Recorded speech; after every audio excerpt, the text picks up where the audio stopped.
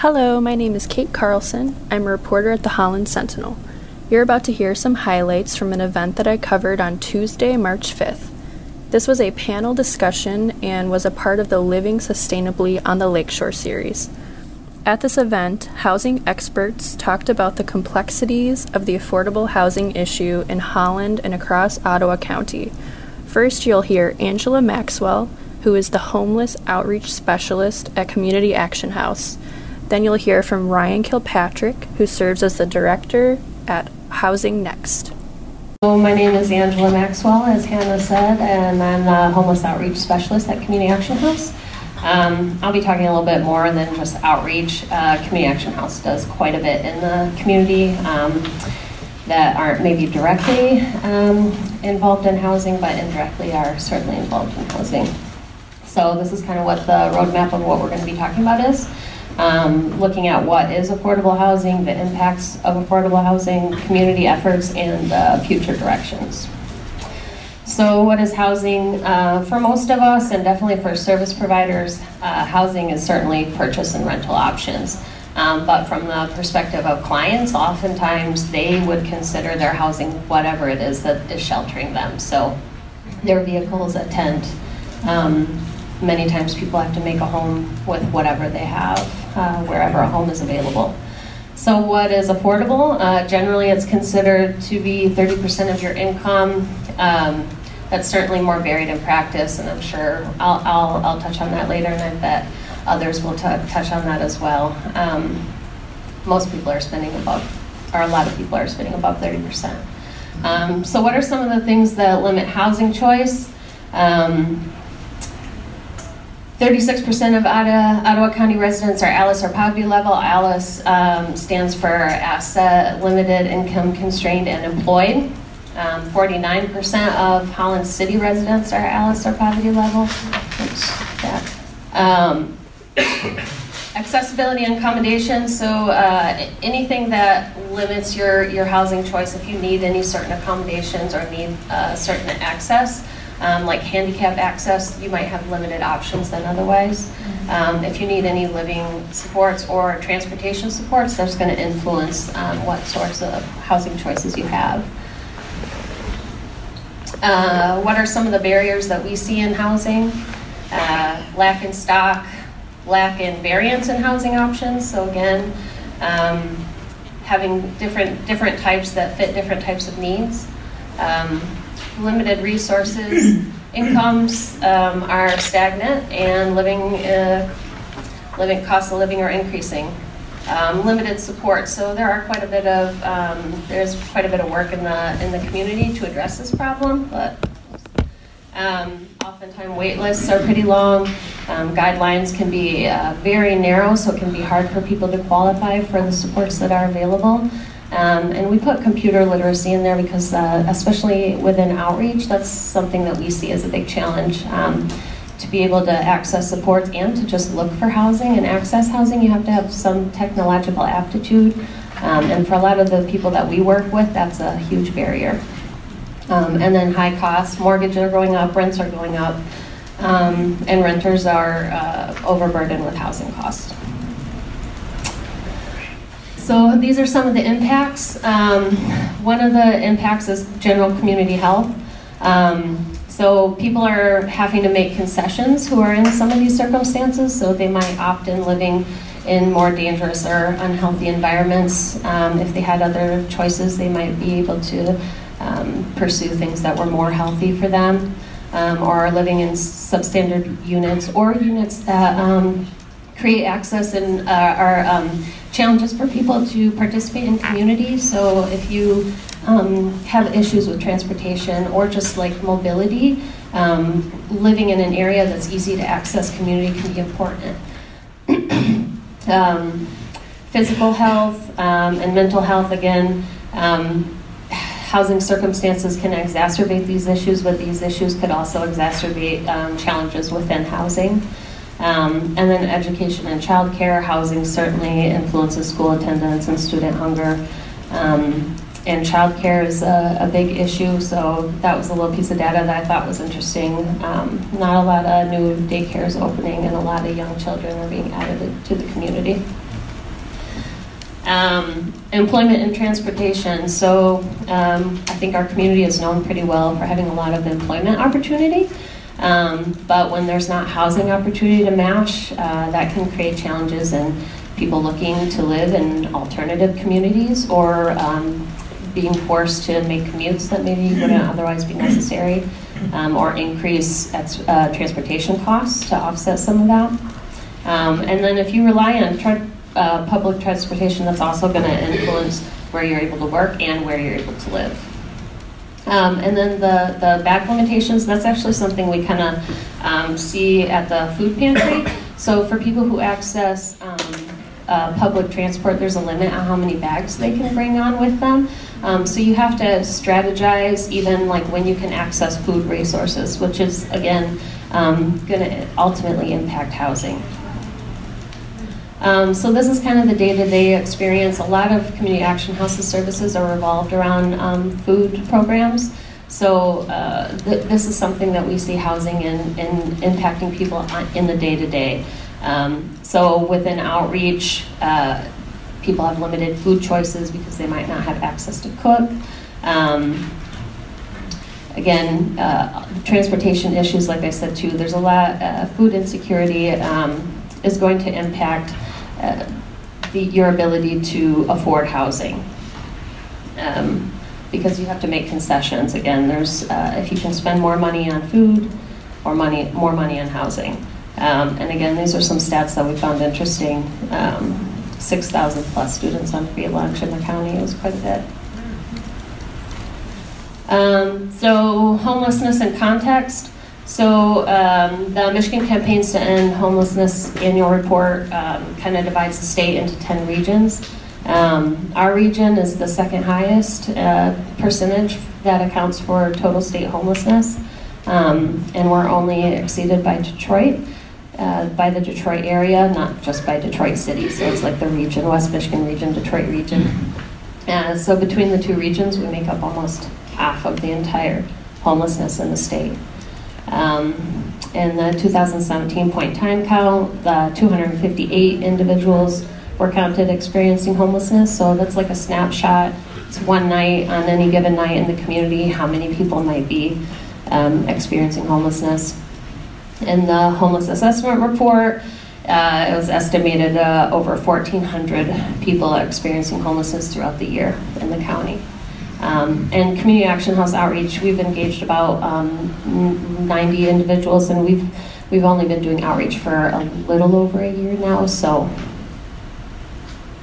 causes of homelessness, structural factors. So this is going to be things like housing stock, systems failures. That might look like people not exiting institutions into housing, and individual relational factors. So that might be medical diagnosis, personal crisis, breakdown of a relationship, etc. So the experience of homelessness. So from what we see quite a varied population. We see different genders, different ages, different employment statuses. We also see quite varied shelter. So even in our community, people are sleeping in greenhouses, in porta potties, in vehicles, building their own structures, sometimes in the woods out of available materials. We also see that they have to increase their ability to be mobile. So you're going to minimize your belongings so that you can pick up and go as easy and fast as you can. You also have to keep your things highly organized because you're subjected to the elements, so it's easy for your belongings to get lost or destroyed.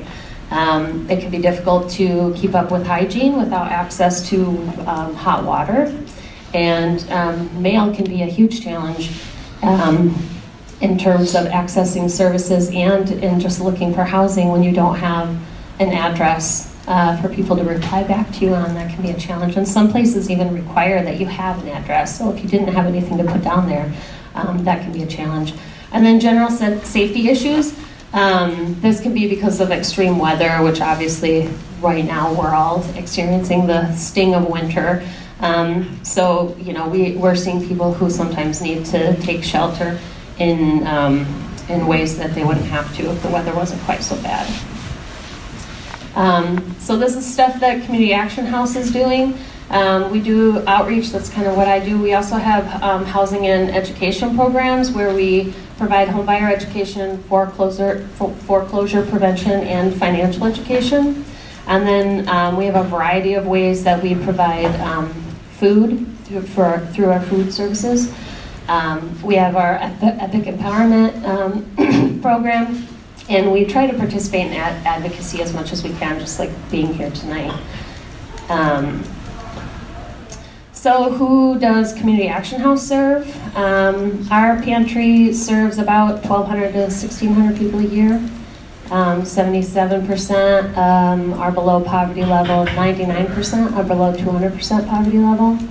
16% of the adults we serve are uninsured, 34.8% employed, and 27.6% have disabilities.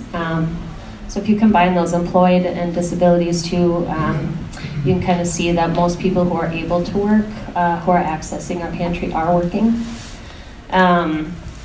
The community kitchen, about 204 people to 400 people a year. Housing and education, 150 to 300, and then street outreach, 90. So community efforts, I'm not going to talk a whole lot about this because some of these are here tonight and they're probably going to talk to you a little bit more about them. But there is a lot of important efforts going on in the community. I'm not sure people are always aware of some of the work on the back end that's being done.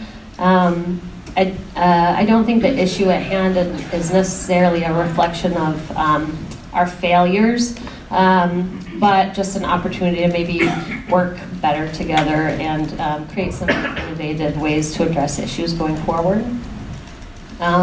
So future direction, this is just kind of what we hope to see at Community Action House. We're constantly trying to increase our understanding of community need. I think the entire community has to have an investment in that. The same thing of understanding local resources. So addressing this issue is going to take a coordination of local efforts, which does require that we have a deeper understanding of the resources that we have available to us, and then prioritizing to appropriately meet the need and strategizing service provision to do that. We'd like to see some increased housing stock and variance in that, and the same thing with supports. So flexibility in housing supports that we can provide people would also be a huge asset in addressing the affordable housing issue. And then what can individuals learn? Again, continue to learn about the issue. This is a great event, and I appreciate the Living Sustainably and the library for putting this on, because I think conversations like this it pressures the community and the powers that be to pay attention to the issue, and it just allows everyone an opportunity to, I think, to learn more about what everyone else is doing so that we can maybe have some better coordination of services going forward. One of the things that we advocate a lot is for folks to really think about what affordable means. Very often when you hear affordable housing, there's a little switch that goes off in your brain and you think about a project, right? You think about a type of housing and you think about a specific group of people that might want to live in that housing. The problem with that switch is that we all want affordable housing, right? So none of us are in a position where we're really inclined to spend much more than 30% of our income on housing, as Angela mentioned earlier. And so regardless of your income, you're looking for affordable housing and your neighbors are looking for affordable housing. It's just that what is affordable is different for you than it is for somebody else who might live down the street or who might not have a home. And so we need to keep that in mind. A lot of times when we're out, I'll hear from other advocates who say, we have to stop using the term affordable because it's got these negative connotations. We should use workforce housing, or we should use attainable housing. Well, the problem is using different terminology doesn't unpack the stigma that comes with the idea of who deserves affordable housing and who doesn't. And so what we really need to do is recognize that we all deserve some level of affordability, and the real question is, how do we get it, and for whom are we working?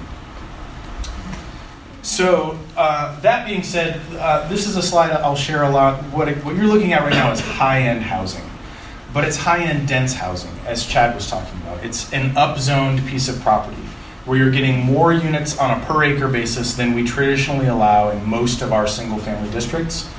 Both of these could be single family owner occupied, or they could both be rental. The intent here is they're well-designed buildings that fit well into a neighborhood context, and you can have a diversity of homeowners or renters in those kinds of projects.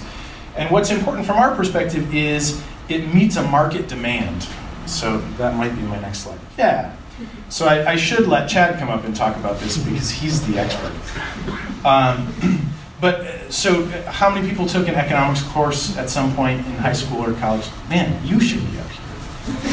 Jeez. So the basic laws of supply and demand are fixed around scarcity, right?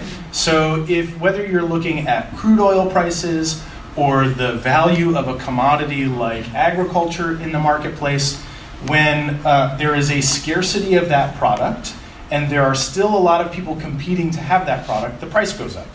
Almost every time. Unless there's something like an oil cartel that can control the price. We don't have a housing cartel, so we can't control the price. So what happens is, since 2009, again, as Chad pointed out, we haven't built very much housing stock. Mostly because of all of the impacts of the recession. So we lost half of our labor supply in that period of time devoted to the construction industry. Very often what happened is 2007, 2006 mostly, and then a little bit in 2007, we had construction firms that were ramping up, that were doubling in size in terms of their labor force because the housing market was so hot and there was money to be made. In late 2007 and 2008, a bunch of those firms went under or left the state of Michigan altogether. And so those workers either had to find a different line of work or had to go to a different state to find work. And so what happened is we dramatically reduced our labor supply and didn't build a lot of housing for 5 or 6 years. And then we came out of the recession and realized, oh gosh, we're way undersupplied. There's a ton of demand. Wages aren't going up. And so the competition creates scarcity. So this is an example of an efficiency apartment that I like to show quite a bit. I pretend that this is the IKEA catalog. Honestly, I don't know where this image came from. But this is an efficiency apartment. It's roughly 400 square feet. The stat that Laura shared, that 350 households right now are looking for a one-bedroom apartment. Well, interesting to know that only the city of Holland in this region allows for apartments smaller than 750 square feet. So most of our zoning across this region is requiring people to spend more money on their housing because they're setting minimum square foot sizes for the size of an apartment. The same is true for single family homes. Now, I hear the groaning and I agree with you. But for the most part, when these standards get written, we're not really thinking about what are the long-term implications of those standards. What we're thinking about is, well, how many cars are going to get parked there, and how many people do we really want to live there, and it's close to a school, and there's no traffic light there.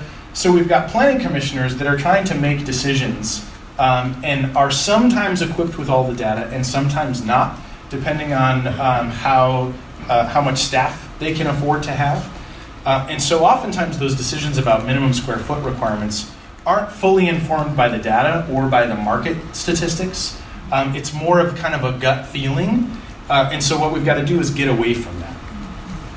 So this is another example of a high-end, dense housing typology. And this gets again to Chad's point, is there is demand for density right now, a lot of demand. And what we've got to recognize is that when all other things are equal, this housing type wins, right? Because the buyer of this housing type will pay significantly more than the buyer of the other housing type. And so there's a lot more profit in it. So for a developer or for a builder, it makes much more sense to build this product than the other product. Both of these products are important in the marketplace, and so allowing for both of them to exist is important. But what's critical is that we start to think through how do we provide more stock at all price points? Is how do we get into those zoning ordinances at every level, not just the city, but also the townships, and think through what are the building typologies that we're willing to allow for that greater level of density to get more units. Because at the end of the day, the best thing we could do would be to just subsidize units left and right? if we had $1 billion, which is roughly what it would require to meet the need out there today, just in the Holland-Zeeland region. If we had that $1 billion and we could solve the housing affordability issue for all of those families out there that are struggling, the 36% of Ottawa County families that are struggling, it wouldn't be an issue. But what we have to do simultaneous to figuring out, well, what are all of the financial supports and social supports that we can bring to the table for the folks who are most in need? We simultaneously have to leverage the private sector and build as much additional supply as possible, because more supply that actually meets demand begins to push down price. Essentially what we want to have is a vacancy rate of about 8% in the market. And we saw earlier vacancy rates are about 2% currently. That 8% vacancy rate pushes landlords with lower quality products to drive their prices down.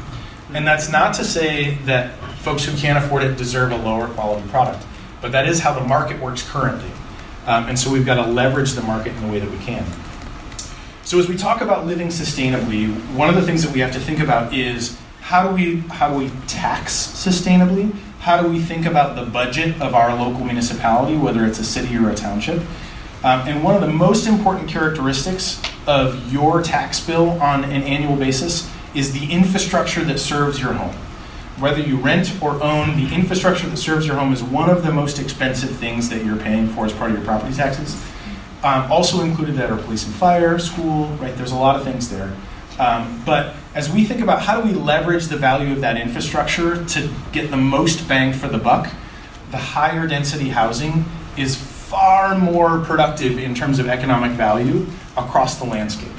So the more of this type of housing we get, the lower your property tax bill gets, because you've got more households paying for the same amount of linear infrastructure. And so thinking about those things is important, because very often we think about all of the things that we perceive to be negative about density. Honestly, I don't know this, but I think for the most part we think about density negatively because the federal government built a lot of bad housing projects in the 1960s and 70s.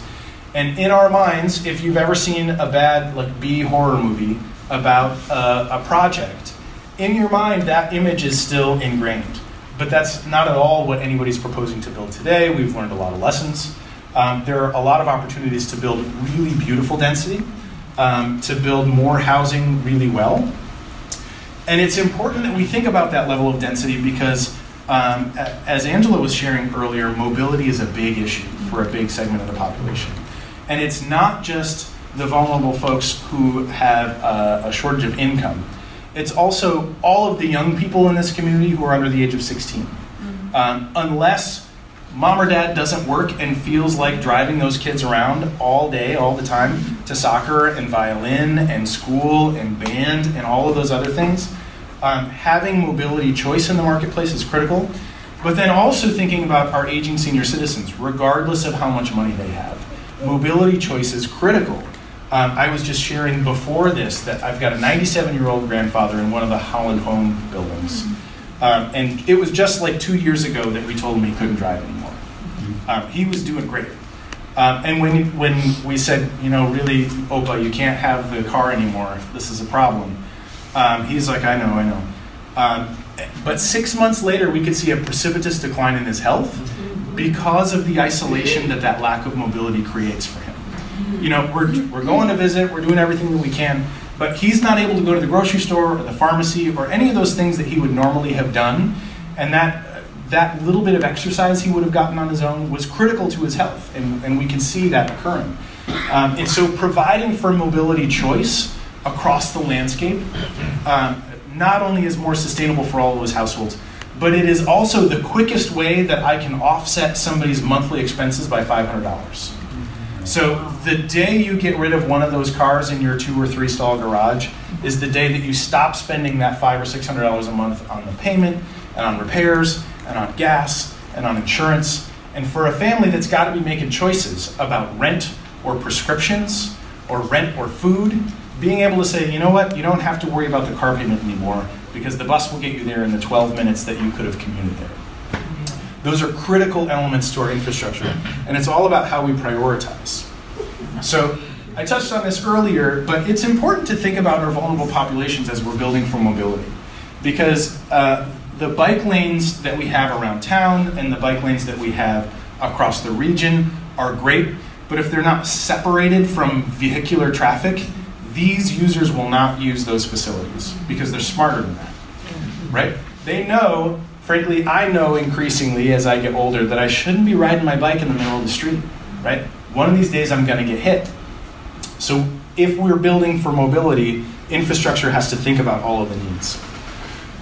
So real quickly, I know you've absorbed a ton of data tonight because we've got a lot of people with a lot of data. We conducted a housing needs assessment for the county. We've got specific data for Southwest Michigan, but I'm not going to go into that level of detail. What you're looking at right now is the number of units that we need at each price point. Rentals, for sale, and senior. So you can see there's a lot of units that we need. It's roughly 7,500 units across the county. For Southwest Ottawa, for the Holland-Zeeland region, we need about 2,800 units to be on balance with what the market is demanding right now. And so that's a combination of market rate, traditional for sale single-family homes, as well as market rate apartments. But then it's also workforce housing, which we define as that segment of housing that used to be just like the B-level apartment building that's not getting built today. For folks who are earning somewhere between $25,000 and $50,000 a year. And then there's the subsidized housing that really requires the tax credit to make it work. If anybody has a phone or a calculator on you right now, I want you to get it out. We're going to do a little math equation real quick. Because I want you to understand, what does it actually cost to build a unit of housing? So in your mind, I want you to think about what is the appropriate size of an apartment. I don't care what the number is. I'm not going to ask you to share it. Think about how many square feet you think an apartment should be and type that number in. And then multiply that number by 175. So that's what it costs to build that apartment. The apartment in your mind, that's the number, that's how much it's going to cost in dollars, American. Now, divide that number by 10, and that's the annual rent required in order to sustain that cost. Divide that number by 12, and that's the monthly rent. So whatever the size unit was that you just dreamed up, that's the rent that would be the minimum rent that somebody would have to pay in order to make that unit work financially. And that's quick back of the napkin, like Developer 101. If somebody's scoping out a piece of property, they're going to say, well, these are all the things that are going to cost me. $175 per square foot is the average cost in today's market to build a new unit of housing. Whether it's single-family detached or multifamily, there are variances there, but on average, it's $175 a square foot. So now that you see what it actually costs to build a unit of housing, and you see what that unit has to rent for in order for the developer to break even, you start to understand the dilemma in terms of the math equation. There aren't a lot of developers out there who are willing to build a bunch of product and not make money on it. And so what we've got to think about is the new product that gets built over time, if it doesn't have a subsidy, it's not going to be affordable. Period. In today's construction market, if there isn't some form of subsidy, whether it's state or federal or local, it will not be affordable. And in some circumstances, we have to say, great, it's more supply. It's going to start to meet demand, it's going to drive down scarcity, and prices will begin to stabilize. That does not happen overnight, right? That is a generational solution that will happen over several construction cycles, but that's the long-term solution, is supply. The short-term solution is, how do we galvanize resources around the most vulnerable in the community and bring those to bear where they're most needed? And I don't have a proposal to do that overnight. But I think that this kind of a conversation is how we begin to think through, all right, what are the steps that we need to take in order to subsidize those units? So these are all the things that Housing Next is working on in partnership with all the agencies you've already heard from and others in the community. So land use and planning, improving mobility options, wage growth is critical. Part of these kinds of efforts are designed to better educate our HR directors, our corporate CEOs, to better understand what does it actually cost to live in Ottawa County, and what should I be paying my people if I expect them to continue to show up to work. And then we really want to work to leverage resources across the community. And innovation in the construction process, it's important to know that we still pretty much build buildings the same way we did 100 years ago. And construction is almost the only industry that still operates in almost the exact same way it did 100 years ago. So we've got to think through, we're frankly one of the capitals of lean manufacturing in West Michigan. We can apply that knowledge base to housing.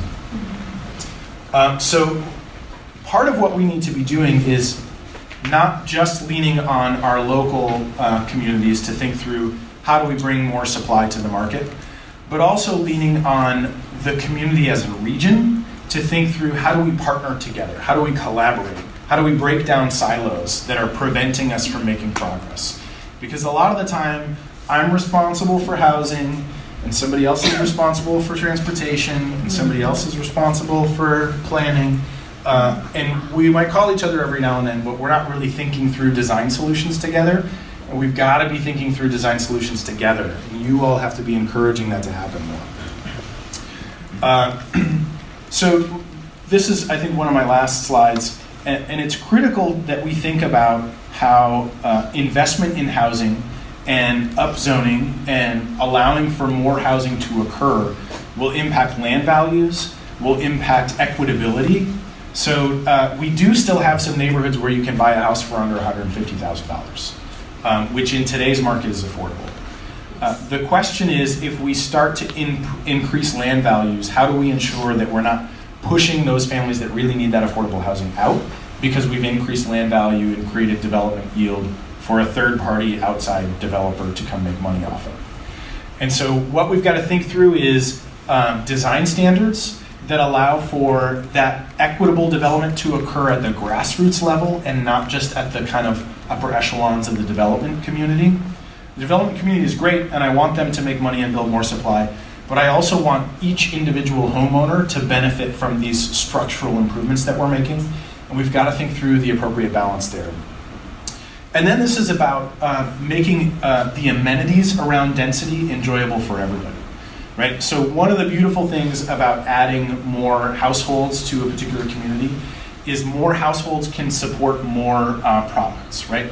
So the reason we suddenly have like 5 great coffee shops in the Holland Zeeland region is 1, because you're great coffee consumers, but 2, because there's enough demand to support that level of supply. And the more demand that we create through people, the better restaurants get, the more opportunity you have for a diversity of choices in the marketplace, and those become amenities that then draw more people in, both from the outside as tourists and from within the community. So thinking through how do we leverage those amenities to make communities stronger is important.